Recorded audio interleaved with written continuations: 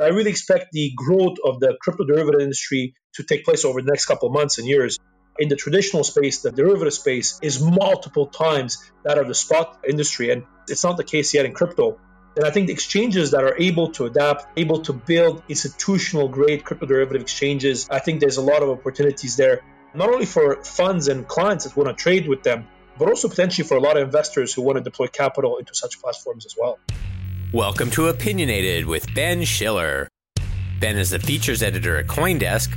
He's a seasoned business journalist, and he'll be talking with some of the most fascinating contributors to CoinDesk's Daily Opinions section. This episode is brought to you by the CoinDesk Podcast Network. And now here he is, Ben Schiller. Welcome to Opinionated.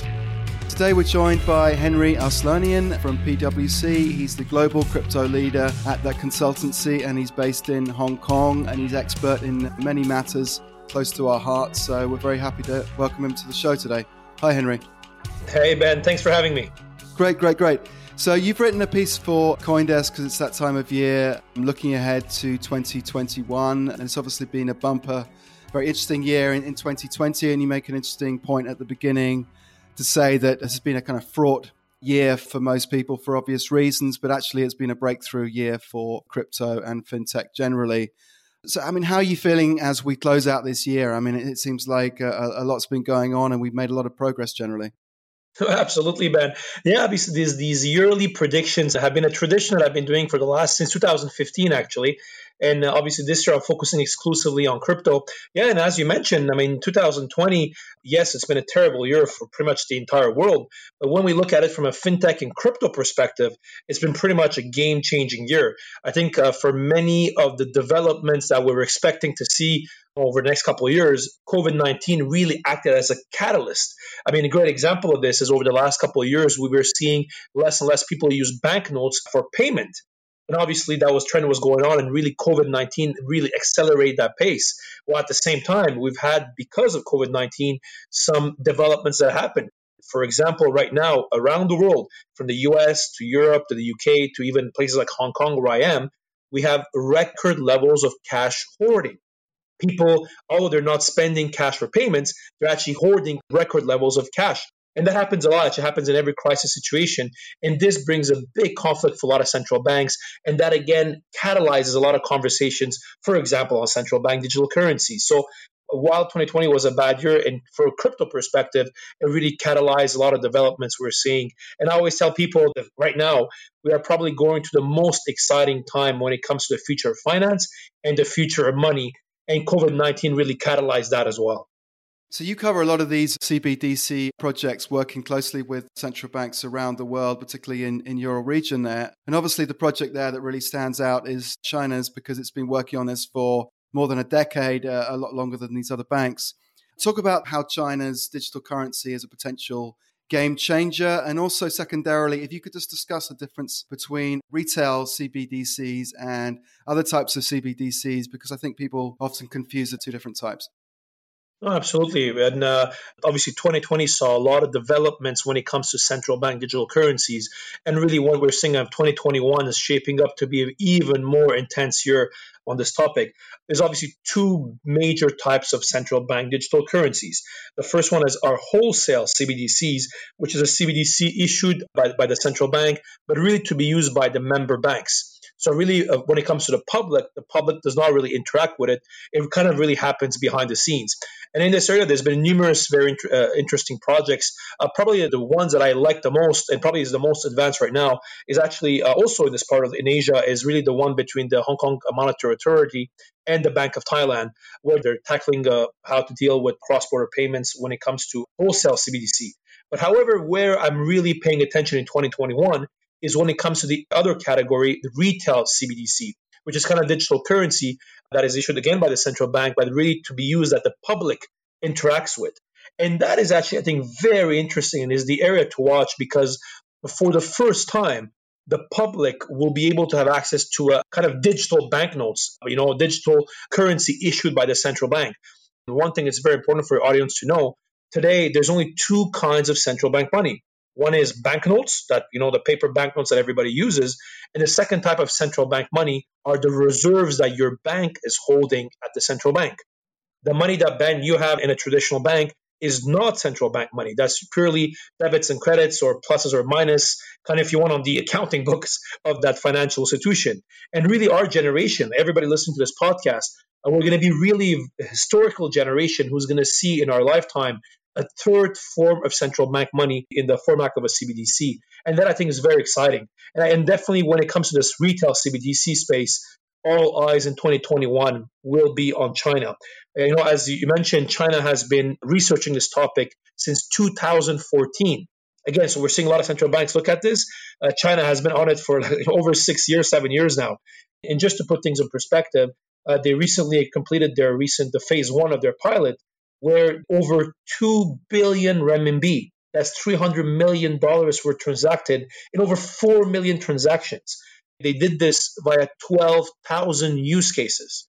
So this is really a complete different level, and there's no doubt that really when it comes to the future of money right now is not being tested and experimented in the UK, in the US, or other parts of the world. It's really happening in China. So really in 2021 on CBDC, the one country to watch is definitely China. I mean, that's such an important point. Let's continue with the predictions here. So the next one is basically you're saying that private banks, as well as the big investment banks, are likely to get into the Bitcoin treasury space. Do you want to talk about that? Yeah, sure. I think in 2020, we saw numerous financial institutions make the jump into crypto, from the JP Morgans and Standard Charters to many other investment banks starting covering the asset class, from Citi to Deutsche Bank, and there's many, many others. I think what's going to be interesting in 2021 is see new banks that will come in the space and try to have offerings for the customers. I think what we saw last year, we saw numerous banks try to come up with places where, like OTC brokerages, exchanges, custodians, but a lot of these were being driven by investment banks. And what I think is going to be very interesting to watch is the whole wealth management space. As many of your listeners know, obviously a lot of people, there's increased interest on Bitcoin and digital assets. Yes, some of it is driven by quantitative easing and the money printing around the world. Some of it is driven by kind of the price action that we've seen in recent months. And some of it is driven by other factors, like the increased regulatory clarity, for example, that we're seeing on crypto assets. And all these things for a lot of private banks, I would not be surprised to see many of them really make a jump forward in the space for a very simple reason, because a lot of their clients are looking for access to these instruments. And for a private bank, it can be an opportunity to be able to service them. I'm really expect to see more activity from traditional financial institutions, in particular also private banks. I'm keeping an eye on them as they try to tackle this very coveted high net worth and family office target client base. Brilliant. So M&A activity, you have a good phrase in the piece where you say that unicorns are going to become octopuses, or octopi, I guess, meaning that these unicorn companies are flush with cash and they're looking to go out into the marketplace and buy up competitors. Do you want to talk about that? Yeah, sure. I mean, twice a year we published our PwC Global Crypto M&A and Fundraising Report for the crypto industry. And what's really been interesting in the data that we have been seeing at PwC is really only this year in 2020, in the first 6 months, really the total value of crypto M&A has already surpassed what we saw in 2019. And we're really seeing that momentum continue. And frankly, a lot of the price action that we have seen in Bitcoin in the last couple of months, obviously it's more and more trading, it's more revenues for a lot of these big players, the big exchanges. And even in the press and CoinDesk, you guys mentioned some of the expected profits that a lot of these large firms are expected to make this year. And I think what's going to be interesting to see is these large players over the next couple of months, the type of acquisitions they go and do. I often say that these large crypto unicorns are becoming increasingly like octopuses, because not only they're really going and buying firms that have ancillary services to what they're doing. So even though it's a large exchange, now they have their tentacles in various other businesses, whether it's data, whether it's custody, whether it's prime brokerage, and so on and so forth. And what makes them actually, these firms are very powerful, it's difficult to kill an octopus afterwards because they're really involved in various different businesses like the unicorn. And I think that's one thing I expect to see is really an increased level of M&A activity over the next couple of months. One thing I'm watching as well is where is this M&A taking place? One big trend that we have seen for the last 3 years where we've been tracking this data in my team is really that increasingly the activity is moving away from the Americas and moving to Asia and other parts outside of the US. I mean, just to give you an example, with the latest data that we have, 57% of M&A deals in crypto were taking place in APAC and EMEA. And really, this is up from 51% last year and 43% in 2018. And I expect this trend to continue as Asia and broadly EMEA starts taking a bigger role in the global crypto ecosystem. Fantastic. So a lot of people have commented on the current Bitcoin bull run as being a largely institutional play, but one of your predictions for next year is increasing retail involvement in the space, and you're hoping to get your mum involved more. So talk about that. I mean, how's that going to happen? My poor mom, never understood what I do in life. So actually, I gave her first Bitcoin a couple of years ago, and now obviously she's very happy. She follows the markets. She even last week sent me the login for a session that CoinDesk was doing. She was very interested in joining. So it really shows you how it works. And even my kids, I have a young daughter, and my wife bought her a book saying, what is blockchain for kids, for babies? She was learning about blockchain. And all this brings me to retail involvement, because really when you look at the retail market compared to the last bull run we had in 2017, I think all your listeners, everybody was in crypto. We get that question from friends and family saying, hey, I hear about this Bitcoin thing. Where should I go and buy Bitcoin? And the reality is that it's never been easier right now for retail to go and buy digital assets. In many countries now, most countries now, you have regulated fiat to crypto exchanges. To give you an example, according to Cambridge University, in 2016, 5 million people had an account at a crypto exchange. 5 million in 2016. The latest data that we have, that number went from 5 million to 100 million. So there's already more people buying and having access to crypto exchanges and having wallets at some of these exchanges. The one big development that I'm watching here is the entry of large tech players that will make it even easier for retail to come in. I mean, obviously, in the US, we all saw PayPal that removed recently its waiting list. That's 280 million people now who have access to crypto. According to Mizuho recently, their estimate that about 20% of users have already bought Bitcoin from the platform. And as we all know, according to some reports, PayPal alone now is buying about 70%, equivalent of about 70% of new Bitcoin that is being mined. So I'm really now watching about these large tech platforms. They make it even easier now for the retail public to come in. So they're definitely a big area to watch. I think in 2020, it's the ease for retail to come in by regulated platforms. And then obviously there's a whole ecosystem that opens up from the lending, the borrowing, the staking, and so on and so forth. So definitely an area to watch in 2021. And I finally hope my mom as well can go more easily buy digital assets as well. Let's hope so. So talk here about derivatives. So you make a good point that the kind of derivatives markets in traditional finance is actually much bigger than spot markets, but that's not the case in crypto. But you do expect to see more derivative action in 2021. So how's that going to happen? By background, I'm a lawyer. I'm a financial markets lawyer, and I spent many years in the banking industry. I spent many years in the hedge fund industry, and obviously derivatives is an area I spent a lot of time in my previous life before I got into crypto a couple of years ago. We saw over the last year a lot of these regulated platforms, the CME backed and others. CME is a great example now, where last week we had record levels of open interest on Bitcoin futures, for example. We're seeing more and more interest from institutional investors in trading these instruments. One thing that I'm amazed is that actually even the large crypto funds that we're seeing in the market, some of the institutional grade crypto funds are still trading crypto derivatives with platforms that in a normal industry, they would never do so. For example, a lot of the crypto derivative exchanges we're seeing in the market now, obviously the industry is growing up quite a lot. Most of them have now proper KYC. And we're seeing, hopefully over the next couple of months, more and more get not only regulated, but put in place proper governance controls, get SOC 1, SOC 2 reports, and so on and so forth. But I really expect the growth of the crypto derivative industry to take place over the next couple of months and years. Like you mentioned, in the traditional space, the derivative space is multiple times that of the spot industry. And really, it's not the case yet in crypto. So I really expect to see what's going to be happening from that perspective over the coming months. And I think the exchanges that are able to adapt, the people who are able to build institutional grade crypto derivative exchanges, I think there's a lot of opportunities there, not only for funds and clients that want to trade with them, but also potentially for a lot of investors who want to deploy capital into such platforms as well. So definitely an area to watch the crypto derivatives, but also crypto derivative exchanges. I'm paying attention to this topic over the next couple of months. Next prediction, DeFi. So decentralized finance was a massive trend and story for us this year. How do you see that developing in the future? Are we going to see more regulation maybe in that area? Will we see more enterprise or institutions coming in, do you think? Yeah, well, DeFi has been fascinating. Like I think many people have been really fascinated about this topic and following it very closely this summer. I'm actually working on my next book now that's coming up called The Future of Money. And literally, I wrote the chapter on DeFi last January and February. And obviously that section is entirely outdated right now. So I got to rewrite it completely after developments that happened in the last couple of months, because really 2020 was a fantastic year for DeFi. I mean, literally the total value locked in DeFi was less than $1 billion in January. And now that's over $15 billion today, which is incredible growth that we saw over the last couple of months.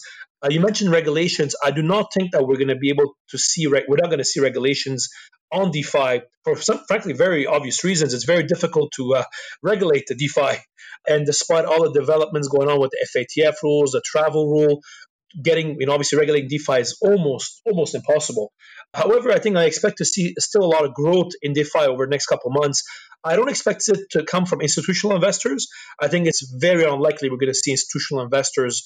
What I mean by institutional investors, I mean a lot of the big financial institutions or the traditional industry enter the space. But I really believe that a lot of the DeFi community that has been growing tremendously over the next couple of months really is going to continue with its momentum. Some of the features of DeFi, for example, composability, that we can, the financial Legos, that we can take every piece of DeFi and match them together, really give us a relationship of 1 + 1, not 2, but a 1 + 1, 22. And I think that's really, really interesting. And it really gave us the opportunity to reimagine financial services with a first principle approach. And I think that's going to be very, very interesting to watch. So no regulations, and probably no institutional activity either. But I think definitely when it comes to future of finance, definitely an area to watch from that perspective. Stablecoins were another big story this year. We saw a lot of activity with Tether and USDC, and now there's a big elephant in the room, which is Facebook's Libra, or as they've recently renamed it, DM. How do you see DM kind of affecting the stablecoin situation? So I'm super excited about the whole stablecoin ecosystem. Just to give you some data, at the beginning of the year, we had less than $5 billion in assets in stablecoins. And now, as we're recording this, it's over $25 billion. So really, it was a tremendous year for stablecoins. And obviously here, really all eyes should be on DM, Libra in 2021.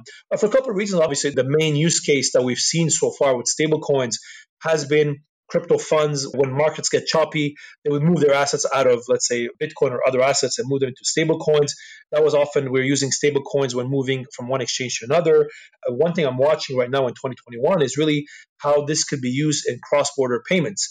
I mean, one of the biggest things that bothers me, and really what I believe in the future of money, is today the average cost to sending money cross-border is around 7%. That's the average fee. Especially when I talk about remittances, there's over $550 billion a year that is sent by over 250 million migrants. And these often the people that are paying the price when they can afford the least. And I really believe that, when it comes to something like DM, Libra, they're really going to be able, hopefully, to tackle this problem by using the DM association and the whole infrastructure they're trying to build. So I'm very bullish on it and watching it very, very closely from that perspective. One thing I'm also watching on the stablecoin perspective, which is whether we're going to see their usage increase when it comes to commercial transactions. One interesting data point we saw last year was an increased usage from businesses. So let's say if you're a Latin American company or African company buying goods from, let's say, Southeast Asia, instead of using the traditional banking system, which obviously has not only its correspondent banking, and there's a lot of fees and it takes time and it's very cumbersome, settle payments using stablecoins. Yes, obviously you need to do this between parties that know each other or trust each other to a certain extent or have experience with dealing with each other.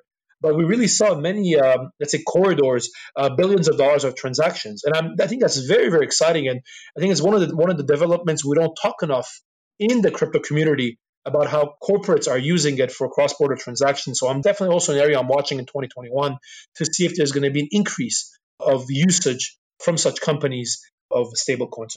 I expect a big year for stablecoins all around in 2021. Absolutely. I'm particularly interested in the remittances angle because that's a big kind of use case for this whole sector. And let's hope we finally see some action on that next year. Well, thanks very, very much for these predictions. These are fantastic. And we'll come back next December and see if you're right.